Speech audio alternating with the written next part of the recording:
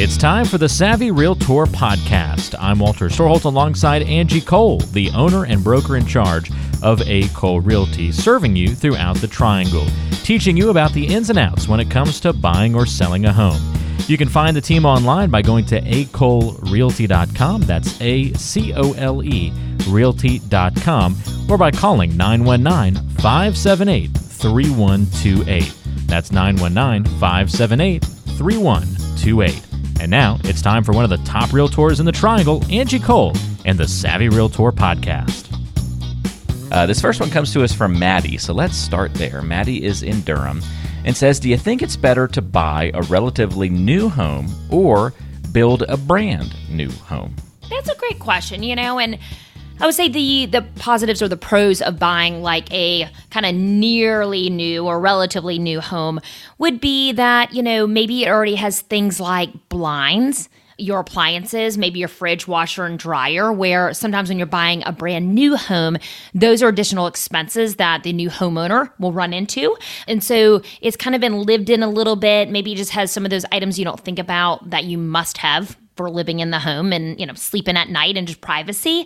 But I would say if you're looking at a relatively new home versus a brand new home, you might as well go the brand new route. It will probably cost just a little bit more, but what's going to come along with that is you're going to get those builder warranties. So most builders offer a 1 year, like fit to finish builder warranty. You all then also, of course, then have like the mechanical warranties, the appliance warranties, and then, you really can just make the home your own. It's never been lived in, it should be just spotless, and so I would say I would go with a brand new home versus a home that's, 2 to 3 years old. Why not if I had the choice? That's a great point. There you go.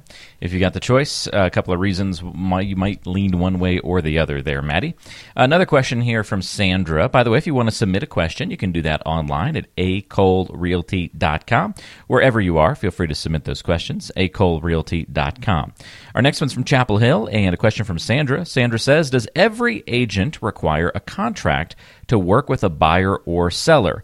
I'm not a fan of getting locked into long-term commitments, so I'm wondering how flexible all that is. Sure. Great question, Sandra. So in North Carolina, and of course from state to state, this is different. But the North Carolina laws read, so buyer and seller, first of all, it's going to be different. So with working with a buyer, we are only required to get like a buyer agency agreement once it's time to actually draft the contract.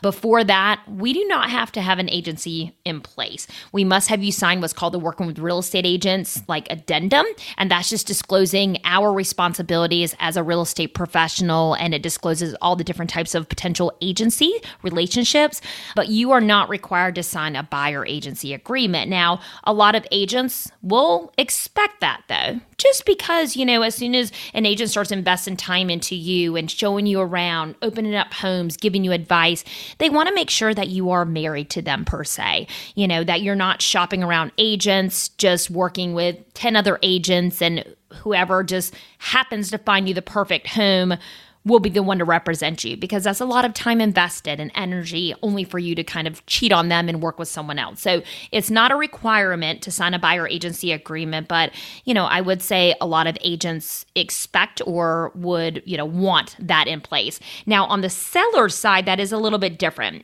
In order to start marketing your home in any way, we must have an agency agreement in place per North Carolina law. So that is the exclusive right to list agreement or sell agreement, either way you want to read it. So that must be in place in order to start actively marketing your home. So I know with A. Cole Realty, what we do is we must have that paperwork in place before we send out our photographer, before we send out our stager, because that's marketing dollars that we're investing to you and into your home. And of course, legally to start marketing your home, we must have that paperwork in place. So that's how it works in regards to like contract paperwork. Doreen says, if I'm looking to work with an agent, how many homes should they be selling each month? I can see the benefit of working with someone who sells fewer total homes because they'll have more time for me, but then it's hard to ignore the track record or success of someone really busy selling lots of homes. So how important is that metric? I think that's a fabulous question. To me, it's best to work with someone who sells a lot of homes whom then has a support of their team backing them to make sure that they're able to like leverage and manage all of those clients. You have to be careful of working with an agent who just kind of randomly sells a home here and there. It's more of a hobby because the market's ever changing. And if you're not familiar with the current market, the stats, how to represent you to make sure that you're being protected, they're being your advocate, you really could get into a bad situation. So you want to make sure that you're working with an agent who does several transactions a month. I mean, I would say at least one, but I think even better if they're doing actively 2 and 3 transactions a month. That means that they are very familiar with the current market and they're able to represent you, to the best of probably your standards and just what is needed to make sure you're getting the best possible deal. It's going to be a seamless and a smooth process, and you're going to be happy with your home years to come. Fantastic. And that is just a really good question, Doreen. Thank you for sending that one in. One of the better ones we've gotten here on the show. Not to say other people have sent in bad questions, but that was a poignant one. So good job. Tim has our last question of the week, and Tim is in Wellington. A good place to finish, out on the beach this week. Can you help me find a home with an elevator in it? My mother has mobility issues, but doesn't want to live in a ranch house. Yeah, most definitely. I would say finding an actual single family detached home with an elevator, you more than likely will be definitely more of a luxury price point to find that. But there are many, many condos, condo buildings that have elevators in them. I would say majority of the newer condos most definitely do, where some of the older ones only have steps. But that could be a great option, would be a condo, because not only do you have you have the elevator option. So if you don't care to live maybe on the ground level, but also you have the maintenance-free environment, I think, which is wonderful. So you're responsible from really the walls in and just maintaining your home and the contents versus worrying about the landscaping and just the exterior components. So maybe a condo with an elevator might be a great option for your mom. You've been listening to the Savvy Realtor Podcast. I'm Walter Storholt alongside Angie Cole. She's the owner and broker in charge of A. Cole Realty here in the Triangle. And if you have questions for Angie, we invite you to go online to acolerealty.com. Listen to past podcast episodes on the website, read the blog, and all the great information, including the option to find a home right there on the website.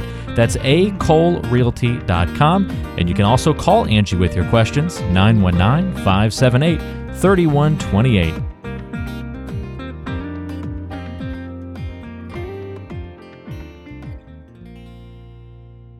Did you know that Angie Cole also has a radio show? Tune into The Savvy Realtor, Saturdays at noon on 106.1 FM WTKK.